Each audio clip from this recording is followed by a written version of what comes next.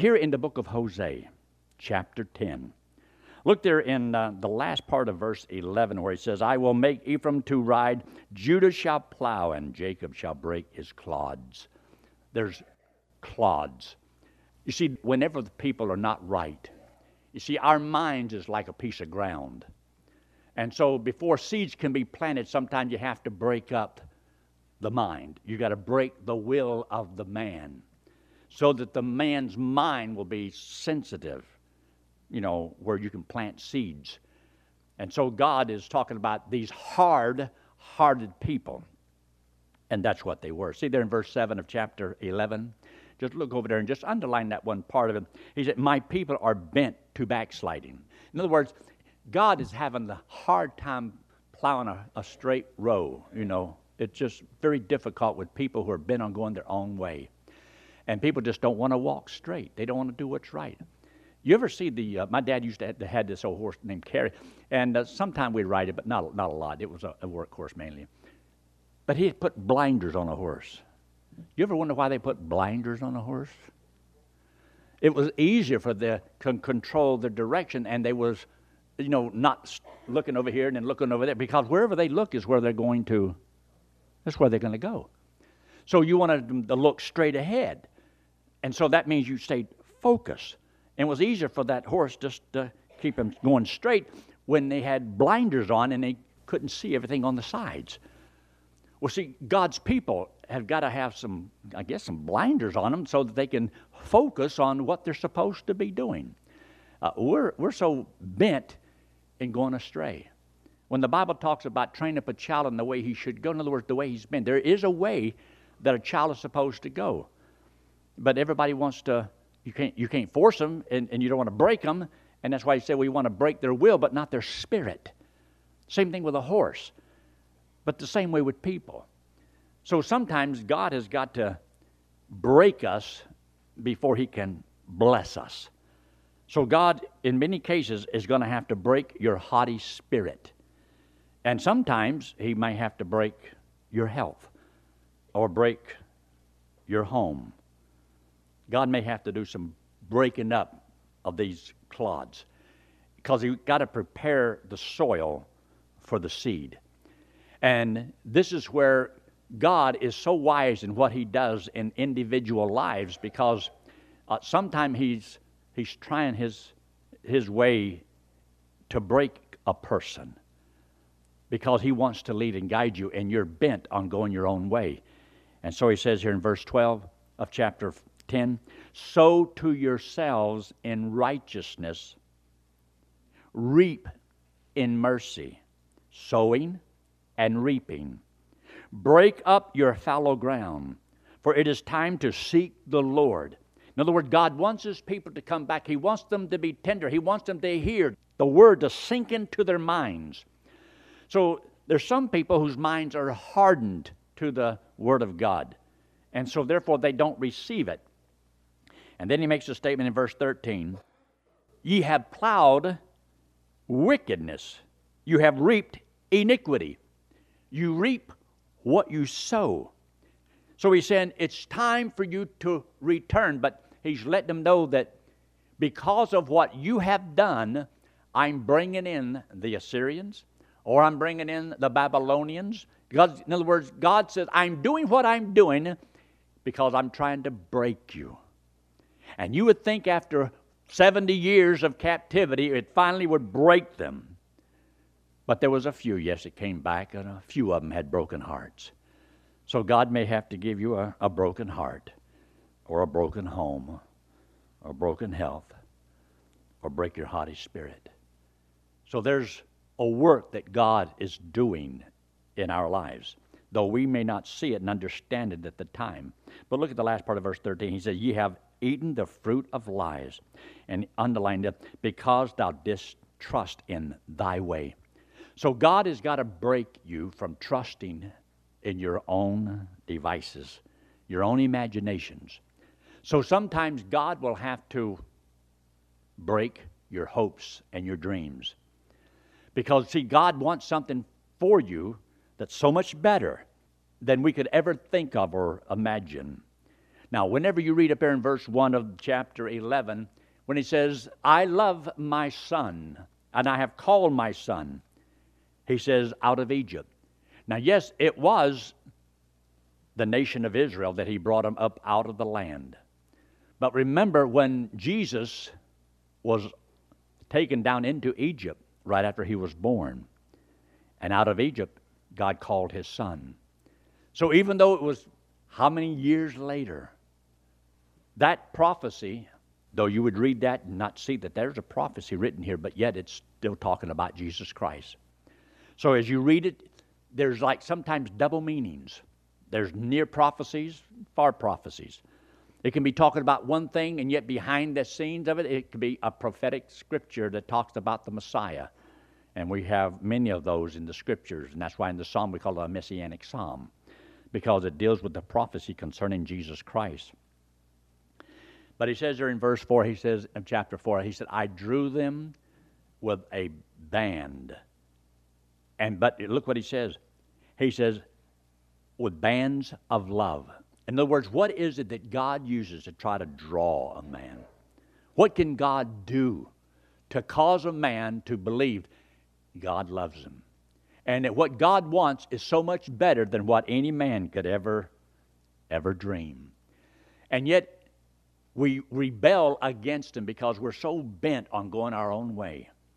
We are, as the scripture says here concerning the nation of Israel, they were bent on rebellion, backsliding.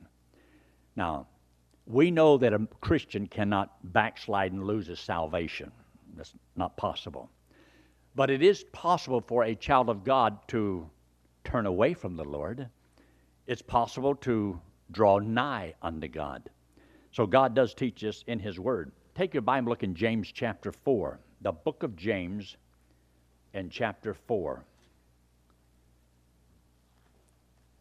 James chapter 4 deals with a person looking at himself and thinking of what I am going to do, of who I am and what I can do. And sometimes we don't see it as rebellion. It's not as bad in our eyes because we compare ourselves and, well, at least I'm doing better than blah, blah, blah. It doesn't matter if you're doing better than blah, blah, blah. It's just blah, blah, blah might not be doing very good at all. But he says here in verse 6 of James chapter 4, he says, but he giveth more grace, wherefore he saith, God resisteth the proud, but giveth grace unto the humble. Now, as you study in the Old Testament, you'll find out it's talking about pride cometh before a fall. And there's people that do not see that, but when he's talking about pride cometh before the person has a fall, the fall is what's going to break you.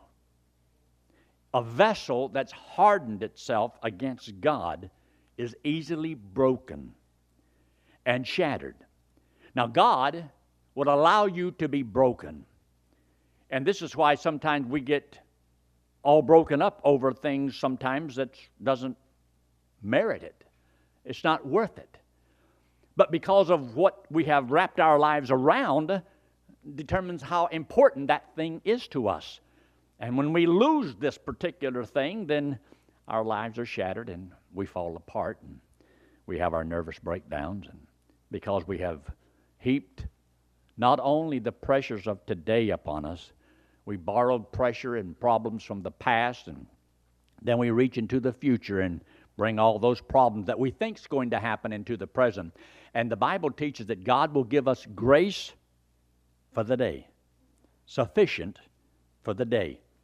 It's when you try to borrow problems from the past and the future and bring them into the present that you have your problem.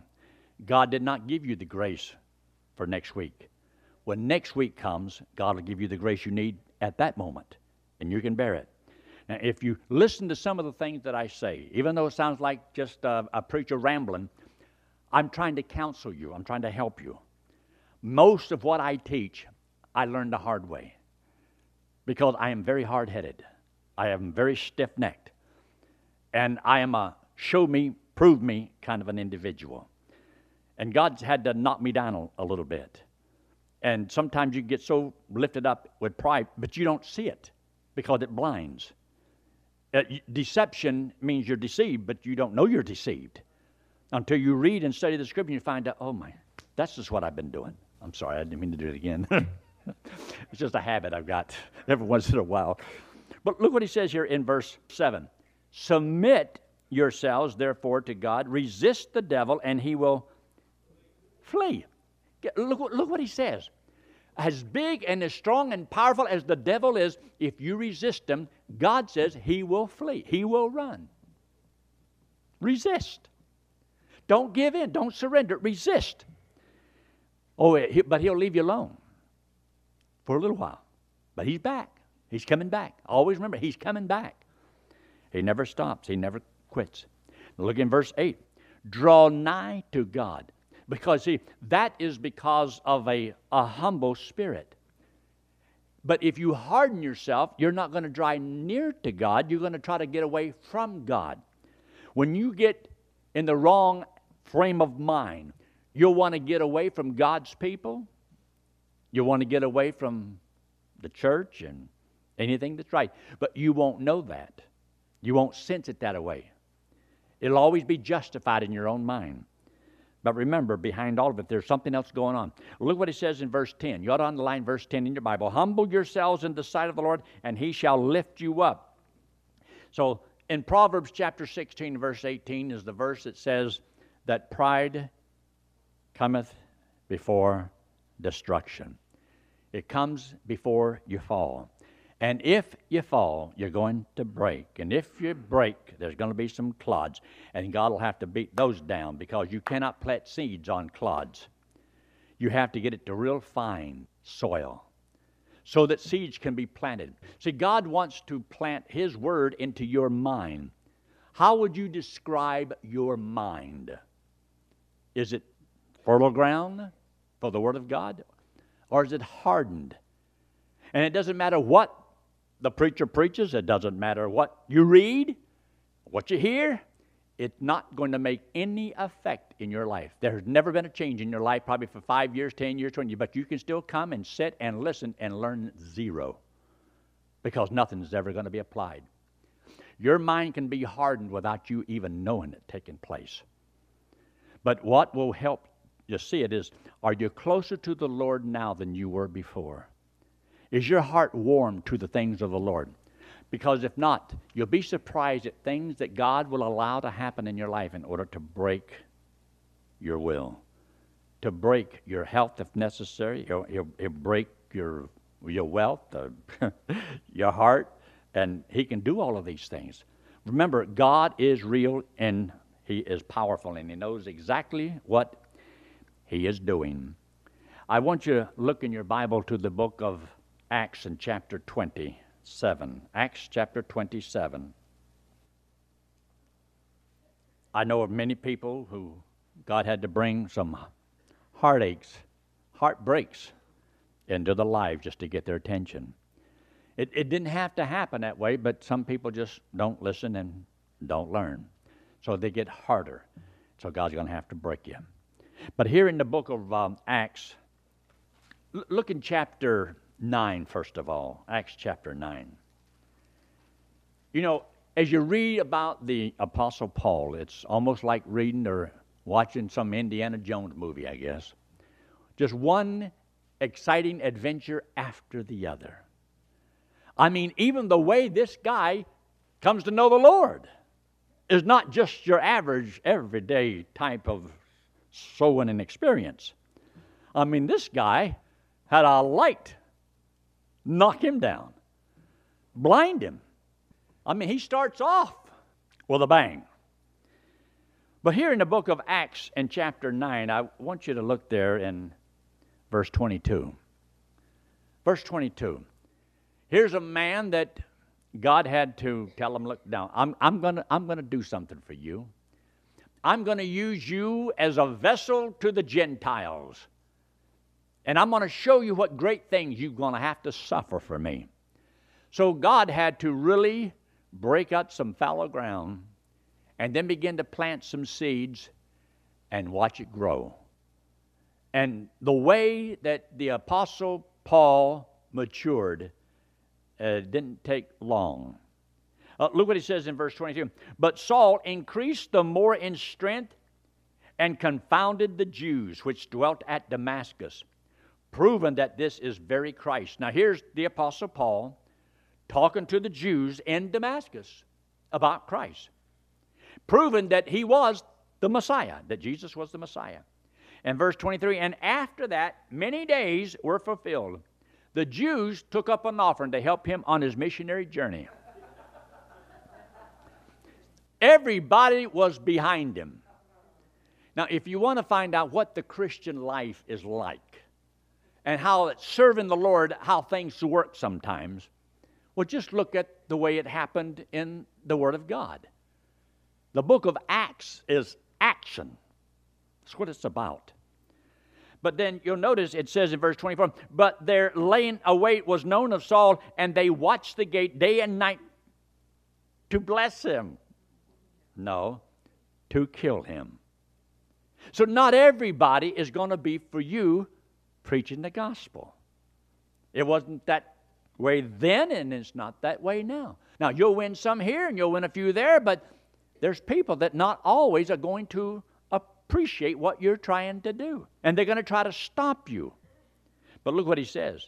In verse 25, then the disciples took him by night and let him down by the wall in a basket. Now, come on, Lord. Can't you do a better way than this? I mean, people are going to kill the guy. All you got to do is just make him invisible, invincible, or whatever it is, or give him a supernatural human body, and he could just walk right through everybody, and nothing happens to him. No, this guy can be killed. But God has a work for him. So the disciples let the great Apostle Paul escape by putting him in a basket and lower him over a wall. Isn't that exciting? When's the last time anybody ever did that for you? And you say, man, I'd love to be like the Apostle Paul. Oh, really? Really? And then he goes down through here, look in verse 27. And when Saul was come to Jerusalem, he essayed to join himself to the disciples. But they were all in favor and gave him great hand of fellowship. Everybody wanted to be with. No, wait, look what he says. To join himself to the disciples. But they were all afraid of him and believed not that he was a disciple. But Barnabas took him and brought him to the apostles and declared to them how he had seen the Lord in the way and that he had spoken to him and how he had preached boldly at Damascus in the name of Jesus. And he was with them coming in and going out at Jerusalem. And he spake boldly in the name of the Lord Jesus and disputing against the Grecians.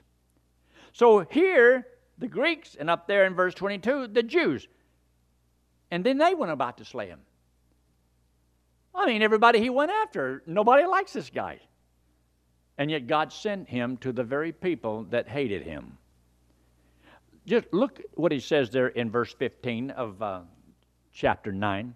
He said, but the Lord said unto him, go thy way, for he is a chosen vessel unto me, to bear my name before the Gentiles and kings and the children of Israel. And I will show him what great honor he is going to have in this life, and how he's going to be able to have so much, and he could sit in his rocking chair at Cracker Barrel, eat peanuts. Look at what he says. How great things he must suffer for my name's sake. Let me ask you this. Since you've known Christ as your Savior and you decided to serve the Lord, have you done any suffering along the way? Has there been any price that you've had to pay so far? If you're serious about it, you'll pay a price. It's not free. It's not cheap. You see, salvation is free. Discipleship will cost you everything. Discipleship is expensive. And the stories that you're going to get in your life, they're going to cost you something. There's a price to pay for all of that. Look over there in chapter 11. In chapter 11, he talks about there are some the people that had come to see the Apostle Peter, and how that he had been used by God to be a blessing. But you don't see Peter suffering quite like the Apostle Paul. He goes there and nobody wants to kill him. They wanted to be saved. And he has a wonderful, glorious testimony about this. But when he was going to die, they said he was crucified upside down. But he didn't go through some of the stuff. The Apostle Paul even made this statement. I labored more abundantly than they all. I labored more abundantly than they all. God's grace was not bestowed upon me in vain. Did you know to live on this earth, this side of the grave, after you trust Christ as Savior, is by the grace of God. Has God allowed you to live, since you've been saved, for nothing? Has it been in vain? Or are you doing what God wanted you to do with your life? Look there in chapter 14. And look very quickly in verse 11. When the Apostle Paul was coming to this city here, he says, verse 11, and when the people saw what Paul had done, they lifted up their voices, saying in the speech of Lycaonium, he said, the gods are come down to us in the likeness of men. These are gods. These are gods. And they called Barnabas Jupiter and Paul Mercurius, he says, because he was the chief speaker. These are gods. And then you come on down here a little bit further in verse 19. And there came thither certain Jews from Antioch and Iconium who persuaded the people. These are not gods. But by the time they got through with them, what did they want to do with them? You see, up there, they were ready to bow to them and worship them. And here he says, who persuaded the people, and having stoned. They went from their gods to stoning them. You'd be surprised that the people who are for you today may be against you tomorrow. Your friends that you have today can turn on you that quick. And sometimes you won't be able to figure it out. You think, well, what did I do? You won't have to do anything. There is a real live enemy that you cannot see that uses people. And sometimes the people they use will be your closest friends because they can hurt you the most. I'm serious. It can be your husband or it can be your wife. It can be your kids. It can be your neighbor. It can be the people you sit with in church. It's going to happen. People are going to hurt you. People are going to say things. It's devastating. But look what he says. They drew Paul out of the city supposing that he had been dead. They thought they'd done stoned the man to death. But they've already been trying to kill him. Now they have finally succeeded. And then, of course, he came back from the dead. You'll notice when you get to chapter 16, where is he? Well, he just happens to be in prison. He's in prison. Philippian jailer. Well, they were singing Amazing Grace about midnight. Earthquake takes place, and the jailer was just going to kill himself. That's all, because all the prisoners escaped. But lo and behold, he trusts Christ as Savior and gets baptized. His whole family does. Turns into a great victory. But God is working and guiding the Apostle Paul. But look what he's going through. Look how things happen. Some of these things that God does for him, some miracles, but there's some things that happens to Paul that he's just living his life doing what God says do, and he has one problem after the other. Problems, problems, problems. All these troubles that he has. And in 2 Corinthians in chapter 1, he talks about some of these problems. How that he despaired even of life. He despaired of life. That's like not wanting to live. Don't want to get up in the morning. How do you think he actually felt from stones that he suffered? Now, if he didn't suffer and he didn't hurt, then the stoning would not have been that bad. But I believe he felt every stone, every lash that he received upon his back. I think he hurt. I think he bled. And to think all these things that they did to him. And then when he goes to Rome to put him in a big old pit, with nothing but mud at the bottom of it. I mean, to be cold, damp, and wet, hunger. He says, but in all these things, he said, I've learned to be content. I bet you the Apostle Paul and everything that happened, he never complained about any of these things. But a lot of people trust the Lord. Go over to chapter 27. Acts chapter 27. And I want you to look down here in verse 9. You see, he had appealed to Caesar and been a Roman by birth. He was able to appeal to Caesar, and so they said, we would have let him go if he hadn't appealed to Caesar. But because he appealed to Caesar, he says that's what we got to do. See, verse 32 of chapter 26, he says, then said Agrippa unto Festus, he said, this man might have been set at liberty if he had not appealed unto Caesar. We could have let him go. But because he appealed to go to Caesar, he's on his way to Rome. And Paul wanted to go to Rome. You say, well, was it right or wrong? It doesn't matter. This is what's happened. It's a history.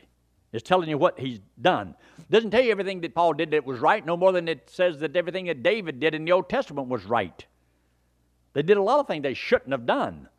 The Scriptures just record accurately, perfectly, everything that happened. But notice what he says down here. Here's all these people on the boat, and they're going to have some problems. And there's some wind that comes up, and says in verse 9, now when much time was spent, when sailing was now dangerous, because the fast was now already past, Paul admonished them, said unto them, sirs, I perceive that this voyage will be with hurt and much damage, not only of the laden and the ship, but also of our lives. Nevertheless, the centurion believed the master and the owner of the ship more than those things which were spoken by Paul. Now, Paul has done said what he thought. They didn't believe him. They're heading into trouble. There's going to be a lot of problems. Lives are going to be in jeopardy. A lot of loss with all the stuff that's on the boat. But they wouldn't listen to Paul.